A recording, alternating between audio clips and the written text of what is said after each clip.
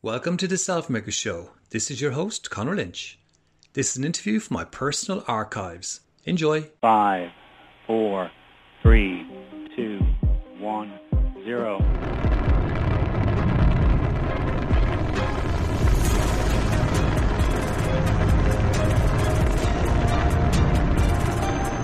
Welcome to the Selfmaker Show. This is your host, Conor Lynch.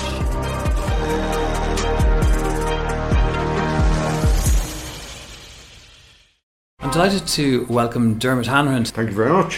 For a man whose fingerprints are all over Irish media, Dermot, you keep a very low profile. I was doing some research, and at the top of my Google searches was an old article, I think it's about 5 years old, which said that your collective media interests were now radio, online publishing, web development, both online and cinema advertising, publishing and web development. Are you at all of these things still, and what else are you up to? I am. I think that's still a comprehensive list. I don't know if you've got digital radio in the UK in the list. We're also involved in, believe it or not, Europe's only children's radio station called Fun Kids FM in London, which targets the under 8s. So, sort of Dennis the Menace doing the breakfast show and stuff like that. Great. Lots of Postman Pat and so forth. So other than that, I think it's a fairly comprehensive list, yeah. Great. So I must pass that on to my niece in Finland. I'm sure she'd love to check out that radio. Yeah, that radio, well, you that can radio hear it online. Kids love it, and parents love it because kids love it. Yeah, keeps them entertained. Yeah. So can you maybe tell us a little bit about your backstory and how you ended up with this fantastic collection of diverse media properties? A combination of accident, luck, and age, I think. Probably that's the shortest answer I can give. I got into media by accident. I was working in a retail business when shareholders in my retail business were having a problem with a radio station in which they had invested, and they'd parted company with their CEO, so they needed somebody to mind the shop for a few weeks while they worked out what to do next. That janitorial exercise turned out to be a 14-year experience, during which I relaunched that radio station from what it was then, Rock 104, rebranded it FM 104. It took us about 3 years to get it to number one in Dublin, which it still is after all these years. It's been pretty well number one now in Dublin since 1996, having taken the mantle off Dennis O'Brien's 98 back in 96. That involvement in radio then took me into further radio projects. So I was a co-founder of News Talk, Radio Nova, 4FM, Red FM in Cork. Still involved in Red FM in Cork. We're having tremendous success there. And Radio Nova in Dublin, which is flying.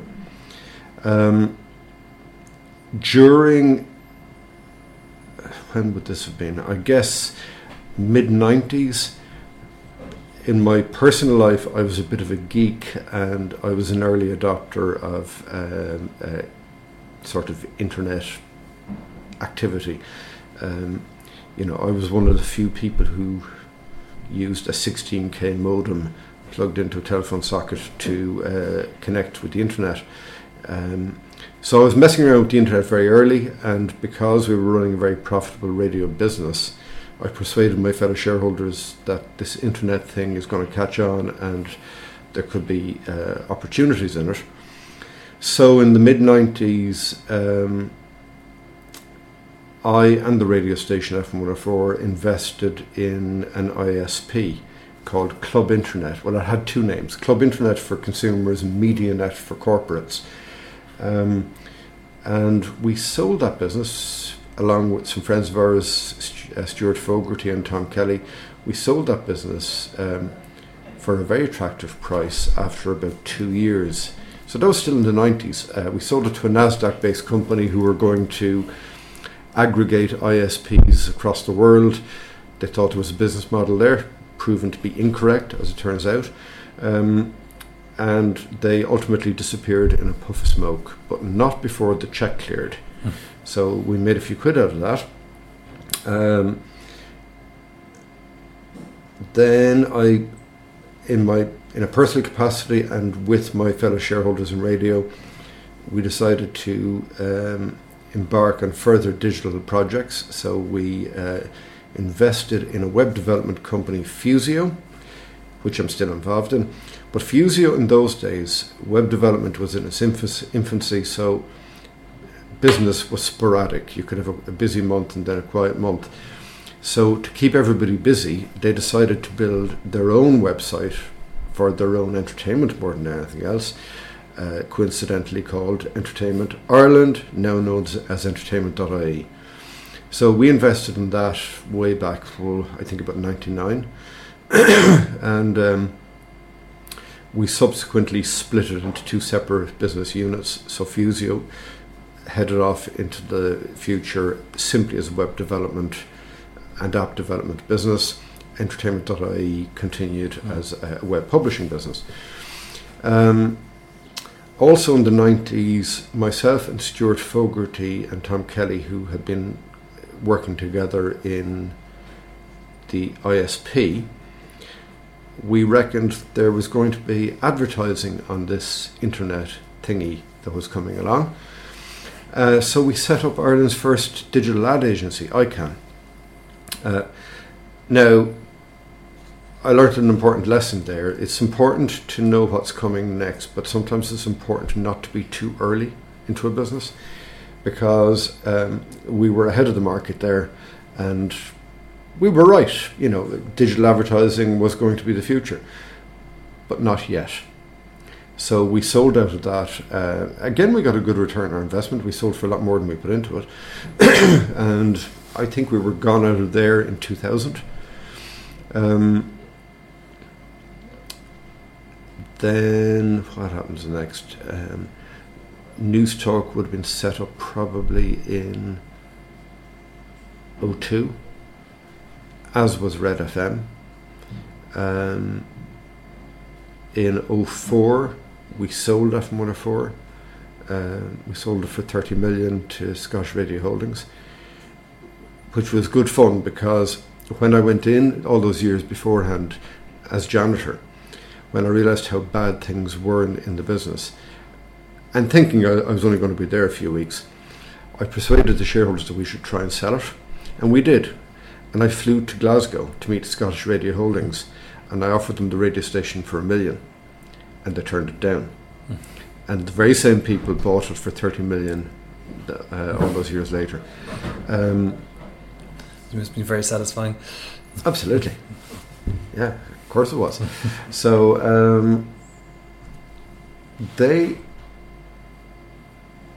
I left FM 104 after that transaction. As part of that transaction, they picked up various internet investments that we had, like entertainment.ie, and they really didn't see a future for them in digital. They saw themselves as a radio company. They didn't understand digital, so they agreed to sell the digital assets to myself and another investor. So we hugely increased our shareholding in entertainment.ie. Then what happens next? About entertainment.ie, we reckoned we needed a strategic investor who could help with deep pockets, who could help us with marketing, and we persuaded the Irish Times Group to buy in. They bought 30% of the company. They're still in entertainment. And during those days, the ad revenues for entertainment came from pretty well the only substantial, very large digital sales company in the country, which was Sales Online. And the more I looked at it, the more I realised, digital is growing fast and going to grow even faster. It's going to be the biggest medium, and it struck me as absurd that there really was only one large player in the digital advertising sales space, Sales Online. So I came up with the idea of setting up a digital sales house to compete with Sales Online, with a view to bringing entertainment.ie in as the anchor tenant. It turns out the Irish Times had a similar idea. So at first it looked like there was going to be a tug of war over who'd sell entertainment.ie, and in the end we decided rather than competing with each other, we'd set up a business in common. So Electric Media Sales was set up, joint venture between me and the Irish Times. Within about a year and a half, we had probably grown to the same size as Sales Online, at which point we got into discussions with the owner of Sales Online and we bought them out, which meant that Electric Media was now the biggest digital sales company in the country, which it still is. And I think, that brings me up to 2008. Then in 2009, I bought Carlton Screen Advertising from ITV in London. Carlton had been a UK and Ireland company. The Irish business had never run as a separate business before. It had simply been the Irish office of a UK business. When they restructured the UK business, they really didn't have a purpose for the Irish piece of the business, so I bought it. And when we bought it, there was Carlton had 85% market share of cinema advertising in Ireland. Simply by pitching for the remaining contracts in competitive bids, we moved that to 100% market share. And then last year changed the name of Carlton to Wide Eye Media, which is its current name. Mm-hmm. So I think that's kind of a whistle-stop tour through the years. It's a fascinating story. And how do you evaluate then? You obviously had some big choices to make along the way. How do you evaluate some of these opportunities? Because they all seem like no-brainers in retrospect, but at the time, obviously, there were big risks. Oh yeah, some of them were very big risks. Well, I guess there's no shortcut. You have to. The first thing you work out is there a gap in the market? That's the easy part. Then the difficult part is working out, is there a market in the gap? And that is where a lot of people come unstuck, and where we've occasionally come unstuck as well. You're correct that there was a gap, but there wasn't much money in the gap. Mm-hmm. ICANN was a good case in point. We knew there was nobody else doing digital advertising in Ireland, so let's be the first. But we were too early. Mm-hmm. So I think you do a business plan. There's no shortcut. You've got to start putting down numbers, and the more intelligent the numbers are, the less risk you're taking. The more research-based your analysis before you start spending money, the less likely you are to make mistakes. But ultimately, there has to be just the occasional leap of faith. Mm-hmm. You can't set up a business without taking a risk. That's what being, an investor in a small business. Yeah. Another thing that's probably important is the more background knowledge you have of a sector, the less likely you are to fuck up. I know nothing about the pub business, so I'm highly unlikely to ever buy a pub. It would probably cost me an awful lot of money to work out how little I knew about running a pub.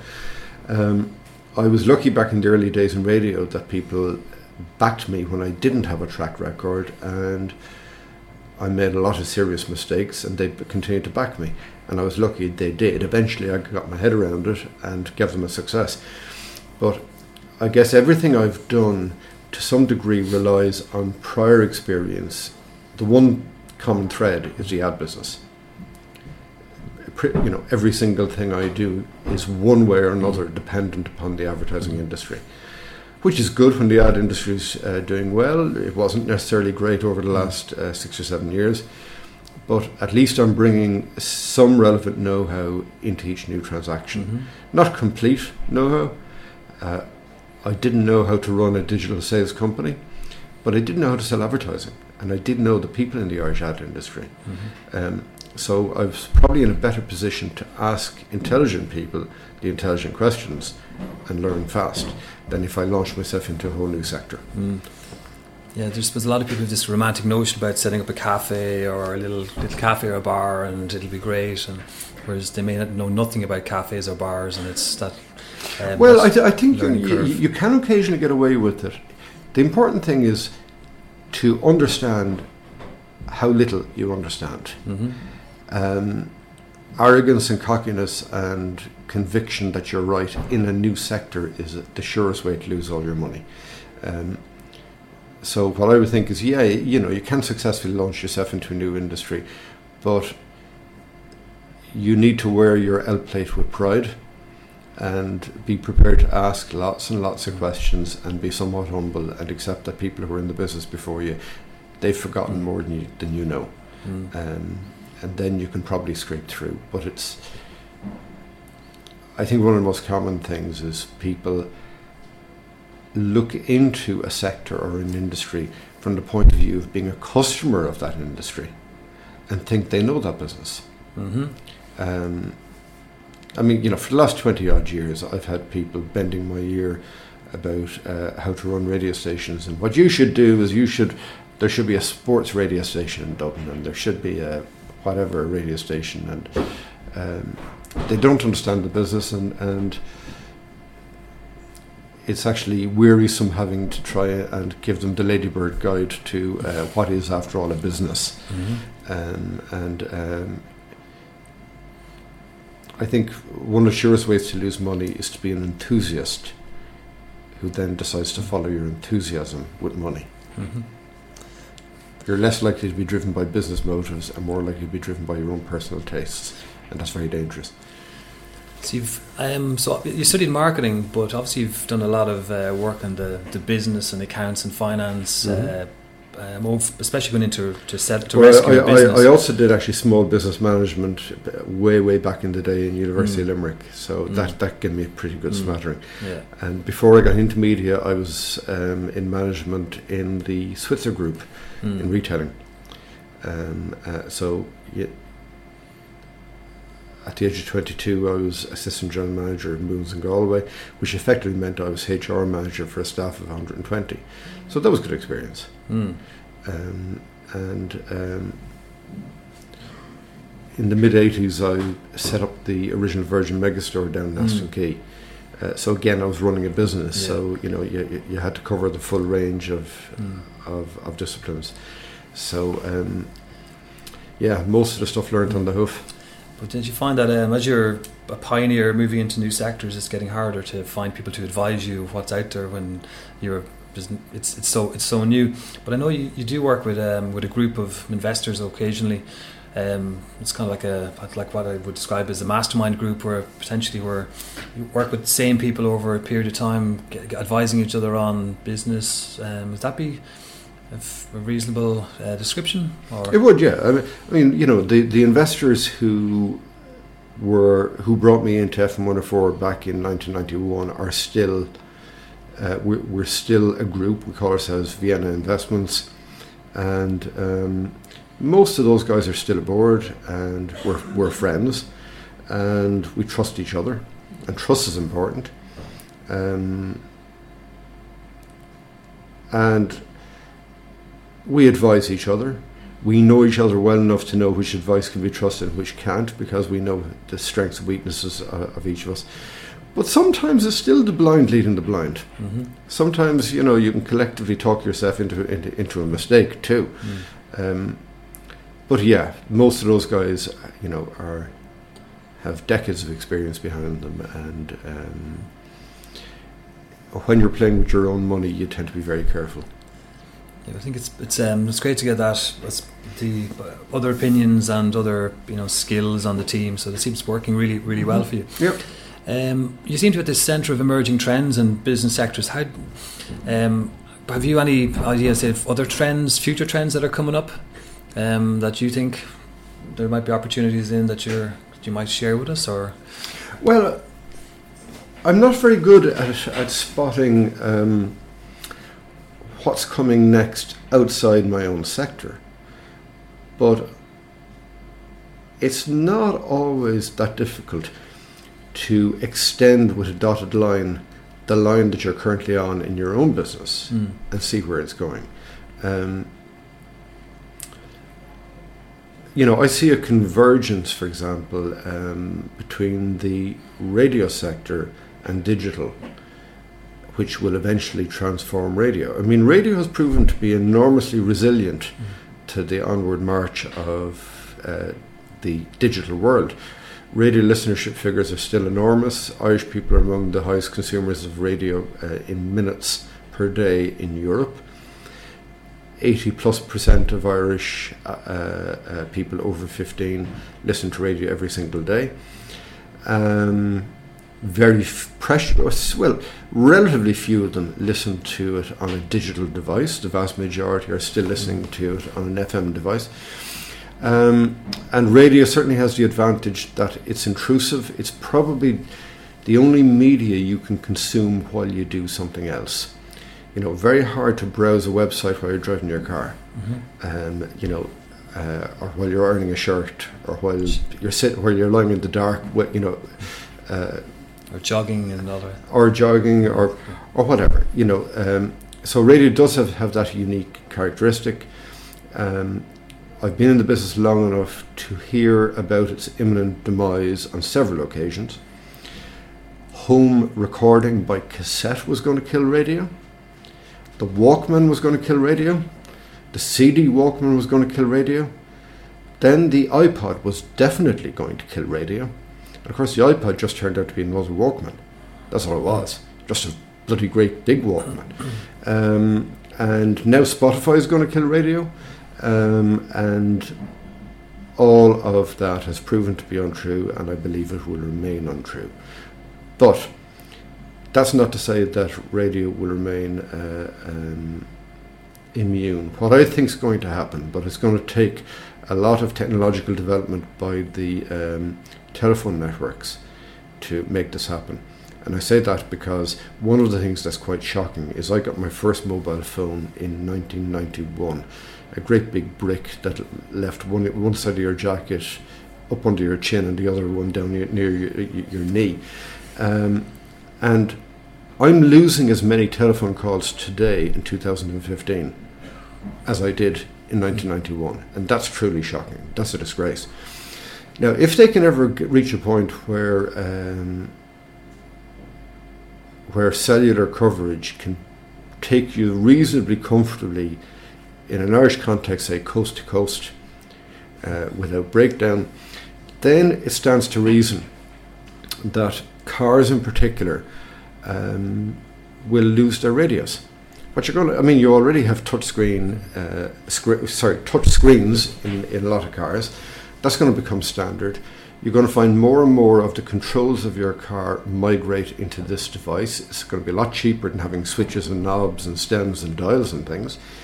And one way that the car manufacturers can save money is get rid of the CD player and radio, and instead you simply download the app to your favourite radio station onto the device in your dashboard, and you listen to FM 104 by just touching the screen.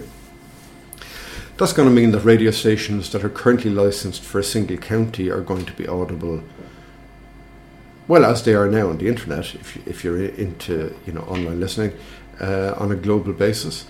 But it means you can continue listening to a Dublin radio station all the way to Mayo. Smart technology will be built in, which will mean that the advertising that's served up to you will probably be different to the advertising served up to me, because they will know stuff about you, and you'll have been pigeonholed and categorized exactly as happens in digital advertising. I think that will happen with radio advertising as well. And it'll also know where you are. So the fact that you may be a Dubliner, but you're driving through Oranmore on the way into Galway City, will make you a perfect candidate for an audio ad for a hotel in Galway. Or maybe the car knows that you're going to run out of fuel in the next 20 miles, so it'll tell you there's an Applegreen service station coming up ahead. And by the way, they have a special deal of a coffee and a Danish pastry for £2 or whatever. So that kind of personalised, targeted advertising, which is available in the on the web and available on mobile, I think that will become available to my old sector, radio. But to do that, you need reliable wireless networks, and they're not there yet. So that's what I think will happen. Sure. But of course, I could be 100% wrong. That sounds on the money to me. I suppose one of the reasons why I wanted to talk to you so much in this podcast, the very first podcast, is that you've such a wealth of experience in lots of different media in the last number of years.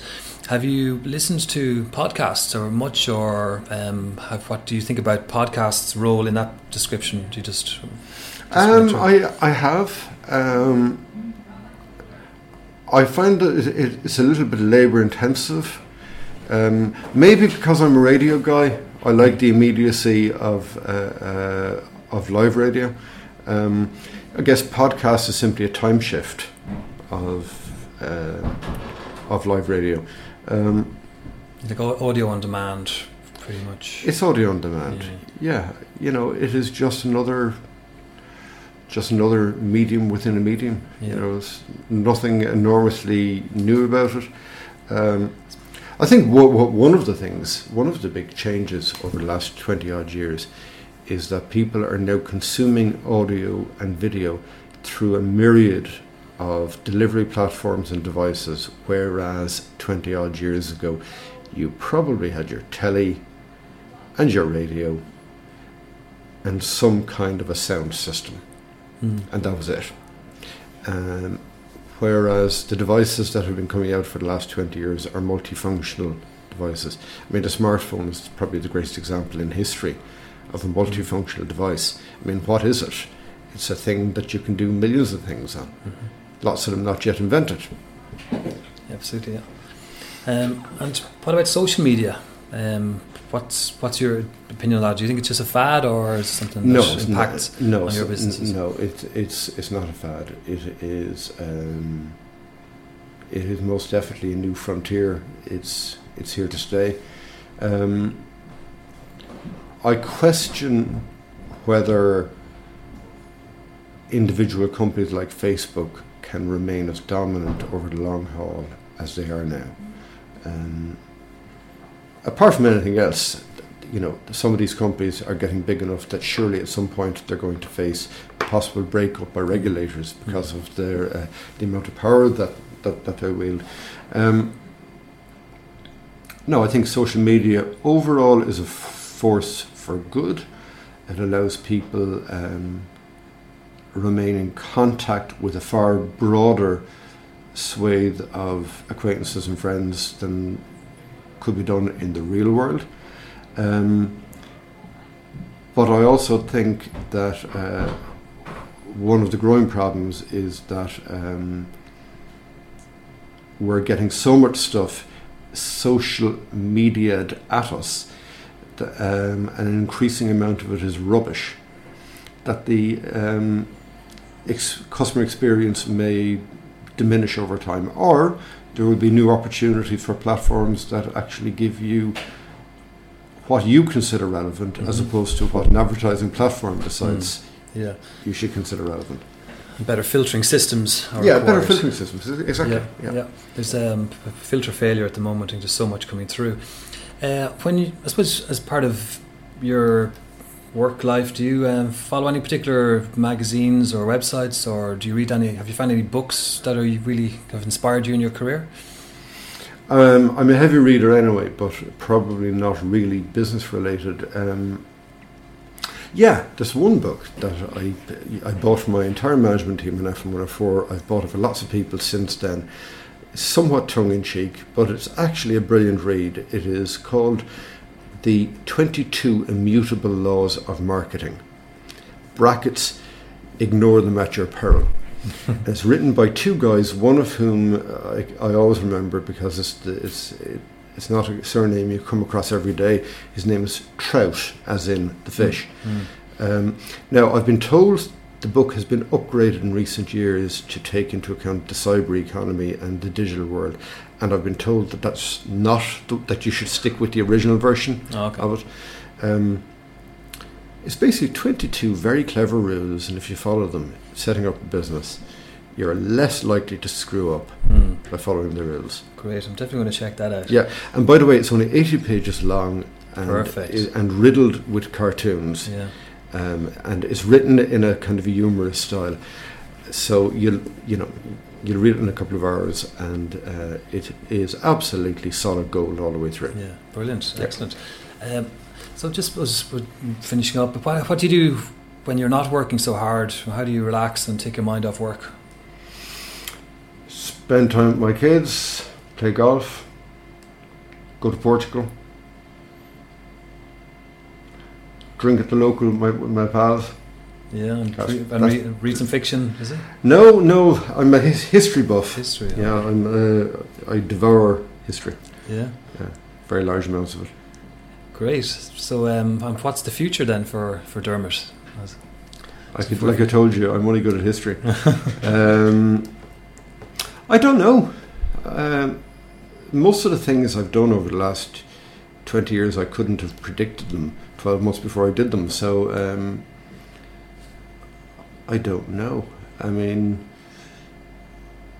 my plans are to continue to run the businesses that I'm involved in and try to make them as successful as I can. Opportunities have a habit of arising. You tend to stumble across opportunities from time to time. I'd like to think there will be further opportunities over the next 10 years that I'll get an opportunity to exploit. I'm looking at one or two at the moment, but nothing that I can really talk about. So yeah, hopefully there'll be a couple of more chapters. Great. Well, I look forward to reading them.